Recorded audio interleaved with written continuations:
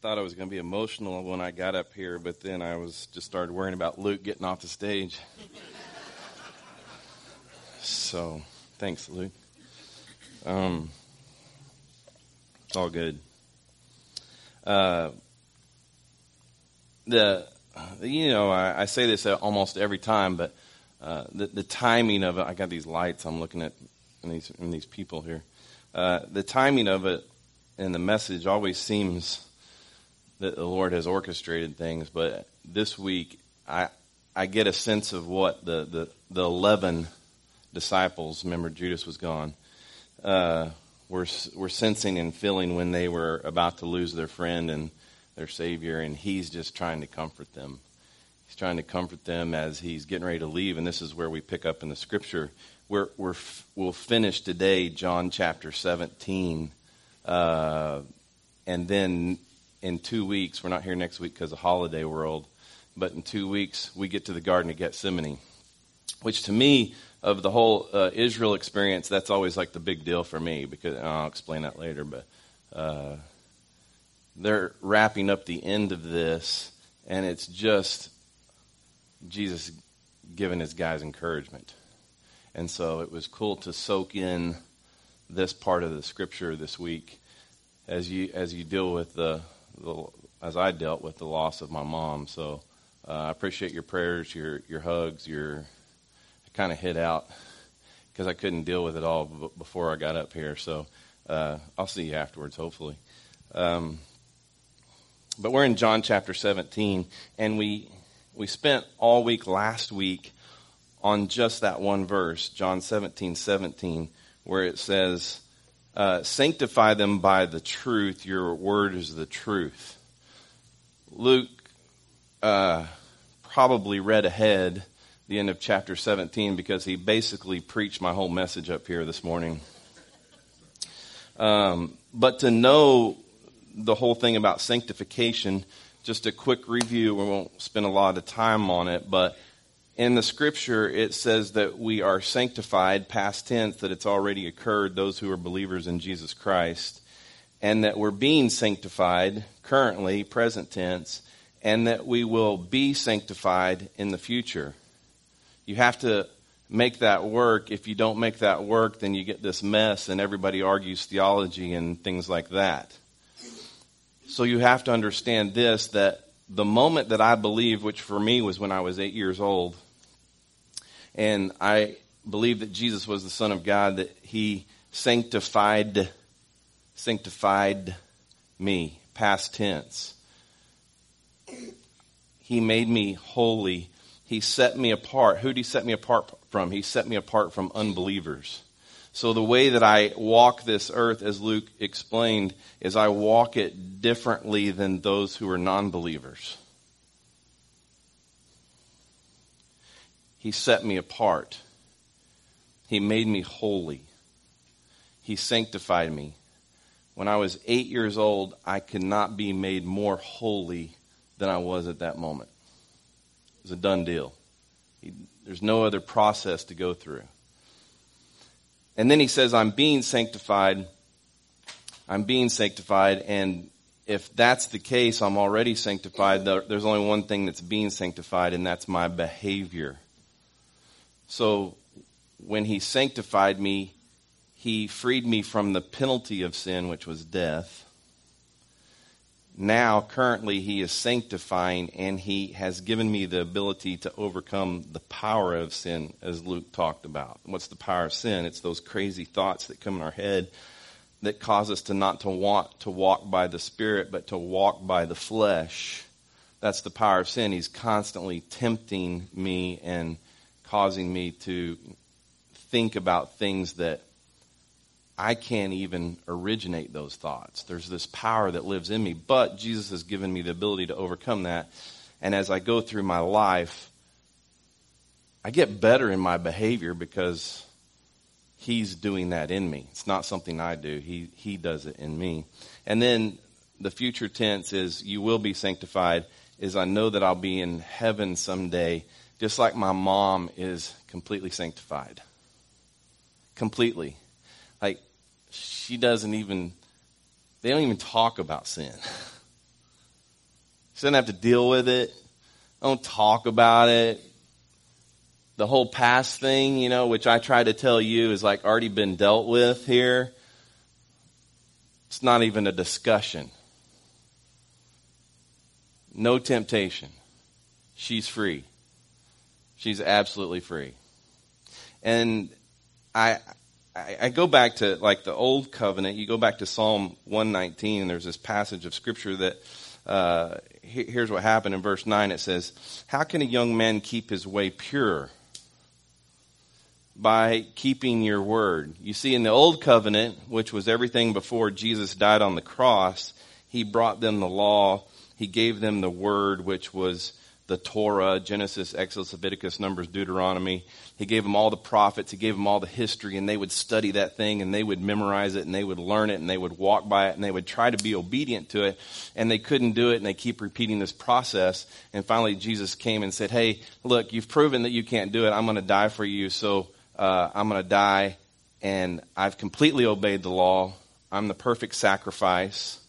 So then he died. His blood was poured out, which gave us forgiveness of sin. That's kind of a big deal.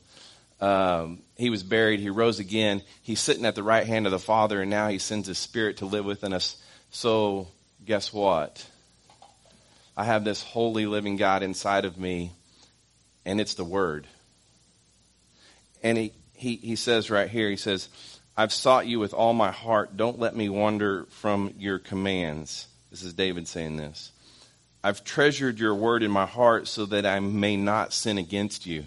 David's like saying, I've memorized this thing and I'm trying to be obedient to it. And here's the cool thing is I don't have to do that. I know the word, and the word is in my heart. It's actually in my head.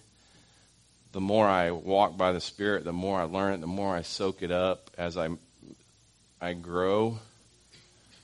But I don't need the law, the word, to show me how to live my life.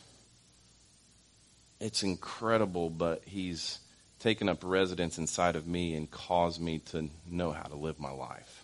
I just have to be obedient to it. Just choose to do what the Spirit leads me to do, to walk in the Spirit. And again, I'll say this, back to that passage. Who does the sanctifying? It's not the truth. It's God who sanctifies.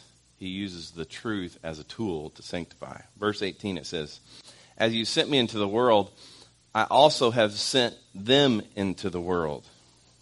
Here's what he did. You got to figure this thing out. I say that every week, and it's the same thing. He came to model for his disciples, really his 12 disciples, what it was like to walk here on earth and to live his life by another source. He said to his disciples, "Look, all these things that you've seen me do, change water to wine, walk on water, heal the blind, heal the sick, I didn't do those. I didn't do those. You saw me do it, but it was actually the Father in me doing it." Jesus chose to live his life by another. And he came here and he modeled it for his disciples. And he says, just as I came here by the Father, I came here for you so you could see this. So you could see this, so you could do this, and so that you could model it for everybody else. That was 2,000 years ago. It's had a hard, the gossip game, it's had a hard time making its way down. And we've kind of like gone back to the old covenant. I got to live by the law. Here's the 10 Commandments. I got to do these things. When really all he's saying is you church need to figure out how to live your life by another source. Now I'll stop right here.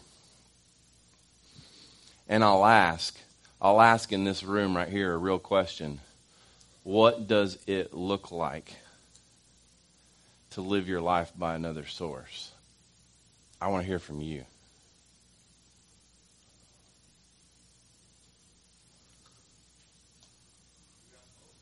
What? Yeah, you walk in hope. There's peace in the midst of the chaos. Yeah, what? Trusting.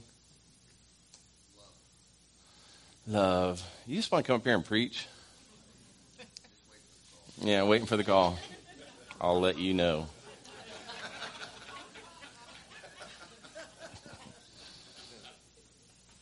What is it look? What is it like? What does you're given like some great church answers, Bible answers, but I got some people in here that are really like going, okay, what does it look like to live by another source? It looks like not putting yourself first. It looks like not putting yourself first. Hang on. What? Understanding the hard times are good for you. Well, was somebody saying something back there? Understanding what? Understanding of others.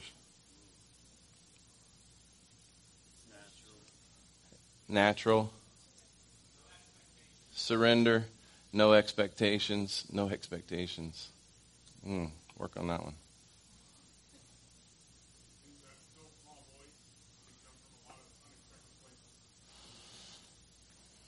Jim, you just opened up a can of worms there. That still small voice, just like, because everybody knows the still small voice, and they go back to National Lampoon, and they got this one here and this one here, if you know what I'm talking about. And the only way you know the difference between this one here and this one here is to know the Father. But you're right, that still small voice can come through many things, Sherry. I'll agree with that.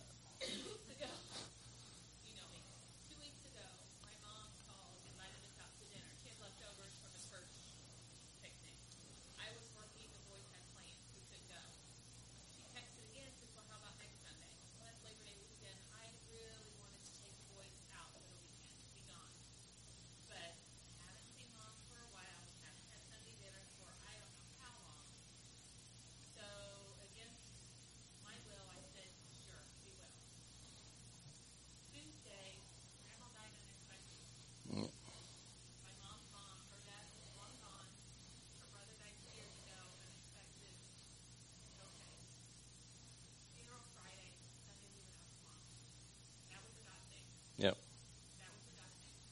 Yeah, I think when you begin to experience this adventure of living your life by another source, you begin to see a lot more things. You know, it's like I'd go into the whole my mom dying on Friday thing, but I just saw how it was all orchestrated. That we were in Nashville, and I wanted to be with both my kids, but we knew Chloe was going to have the hardest time, but we were there with Chloe. I'm not going to go there.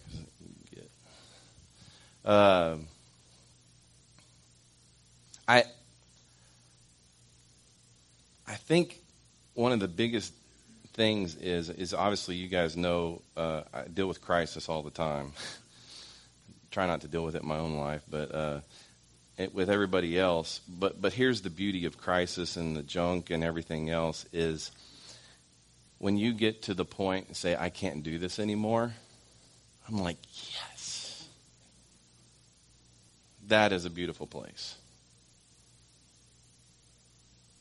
When you say, because the whole time, not the whole time, but a lot of the time we do this in our own strength. And that's really what the old covenant was, to say you can't do this in your own strength. Now you've got to live your life by another source. And when you get to the end of yourself and say, I can't do this anymore, then you trust. Okay, somebody else has to do this for me. And that is what living your life by another source is. And Jesus says, this is what it looks like. Disciples, this is what it looks like. We try to paint this picture here. It's beautiful to hear you guys say it because I see that you desire it. The pressure's off. It takes total pressure off. Verse 19 says, I sanctify myself for them so that they also may be sanctified by the truth. Jesus didn't sanctify himself for his own purpose. He literally yielded to the Father's source of strength because he wanted his disciples to see it. I played that game of doing it in my own strength for a long time. I'm a somewhat disciplined guy. I'm somewhat motivated. I'm organized. And I literally tried to control my ministry and literally control the behavior of the people I was ministering to, and it ran me ragged. John Bisagno was a pastor at First Baptist Houston who's actually passed along just recently. But when he was in seminary at Southwestern, he graduated. In the back of his Bible, he wrote 60 names of people that graduated with him that were going in the ministry. And when he retired in his 60s, John Bisagno, he had literally gone through and marked out every name of his peers that he graduated with that had either burned out, walked away, or failed. Started with 60 names, marked them out as through the years of ministry, and when he retired, there were 6 names in the back of his book. 1 out of 10 survived ministry. And it's probably not any different for you out there. And so when you get to the point where you can't do this anymore and you go, how do you do this? Well, I try not to. I'm still learning. Still learning how not to do this and just trust that the Lord will do it. I get that you come here and hear this. You need me to live my life by another source. I need you to live your life by another source. If that happens, this place would blow up.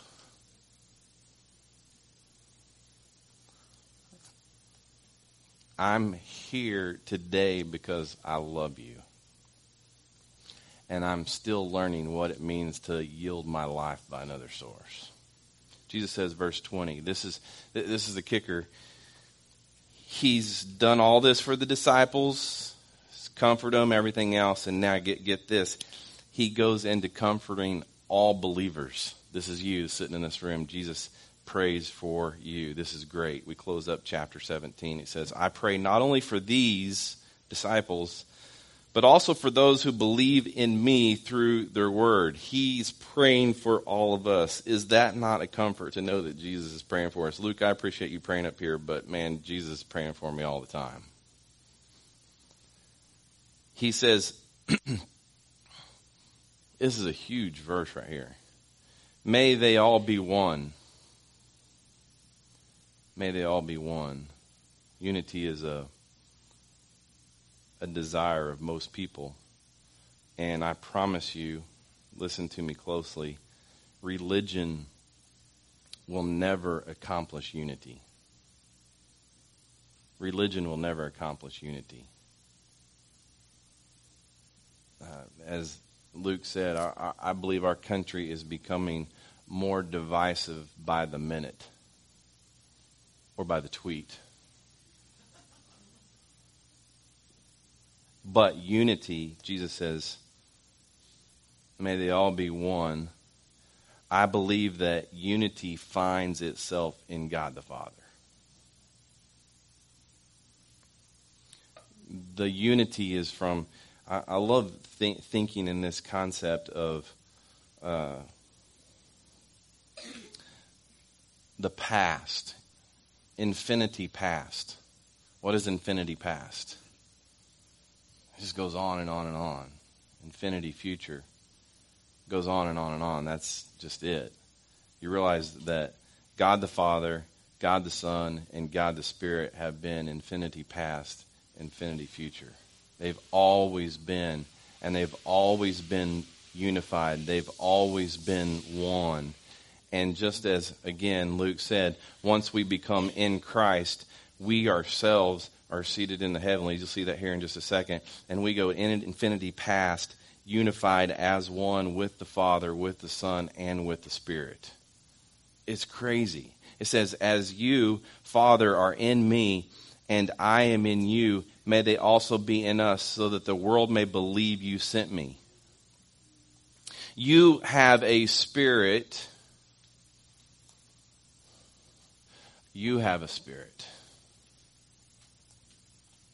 and you have a spirit, and you have a spirit, and you have a spirit, and you have a spirit. There may be 110 people in this room. How many spirits are in the room? One. You want to know what unity is? One spirit. One body. When one hurts, we all hurt. When the Spirit leads, we all go. That's what unity is one. He says, verse 22, I have given them the glory you have given me, so that they may be one as we are one. You can have all the bells and whistles of a huge organization, but it will not prevail unless there's unity through the body of Christ. And if love is absent, it will fail. I mean, he says, I've given them the glory that you have given me. What is the glory of God? Someone defined the glory of God as this. Well, listen to this. The awesomeness of the character of God, which is the expression of the presence of God and which only draws attention to the person of God. Let me say that again. The glory of God is the awesomeness of the character of God, which is the expression of the presence of God and which only draws attention to the person of God. Here's the crazy thing.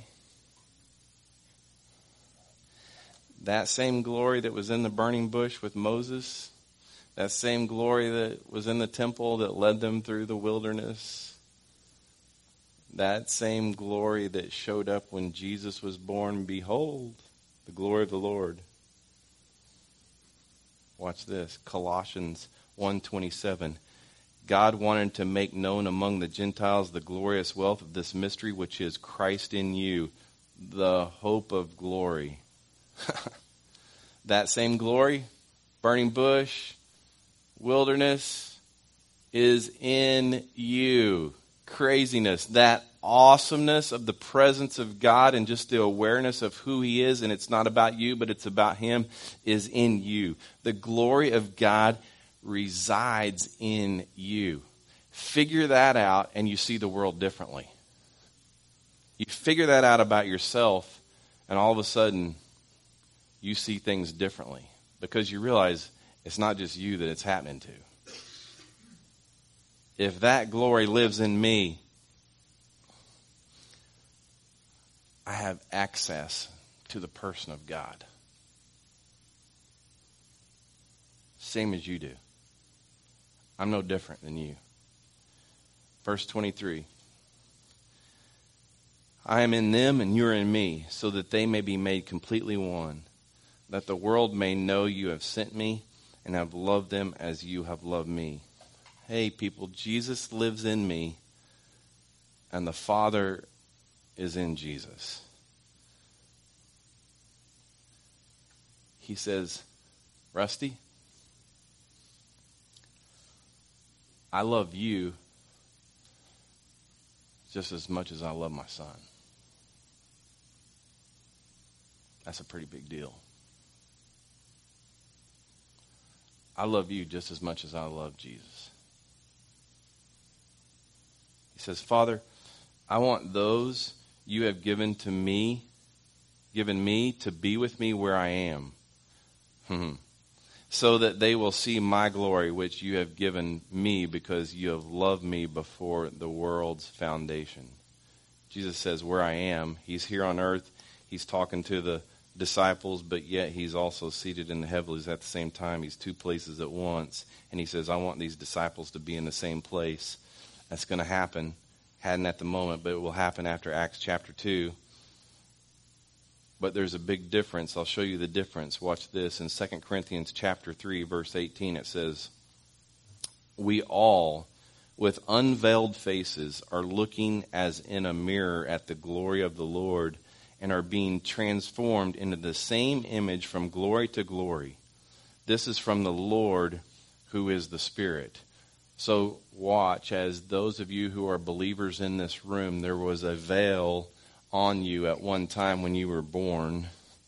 And now, as you believe, that veil has been removed, and you're able to see there's a Spirit inside of you. That's different, like we said from the beginning, where you're sanctified, you're set apart from those who are non-believers. Watch, if you go back 4 verses earlier, it says, but their minds, talking about the unbelievers, but their minds were hardened. For to this day, at the reading of the old covenant, the same veil remains. It is not lifted because it is set aside only in Christ. In other words, if you believe in Jesus Christ, you are able to understand what I'm talking about here today. Those who don't believe in Jesus Christ can't see it. They don't have the same Spirit inside of them. There's a broken relationship there. But if Christ is in me and the Father is in Christ, they're able to communicate with me and talk to me and to teach me and allow me to see and reveal things that I've never seen before. You go back to that verse 18 and it says we're being transformed. What's being transformed? If I'm already sanctified, the only thing that's being transformed is my behavior. He's making us into more of a spiritual, mature human being than I was yesterday.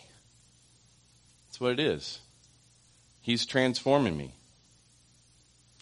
Can I be made more holy? Not in my person, not in my soul and my spirit. Maybe in my behavior, but not in who I am. You have to know that. You cannot be made more holy than you are right now. He closes out these last 2 verses. He says, Righteous Father, the world has not known you. However, I have known you, and they have known that you sent me. Oh, this is a tough one right here.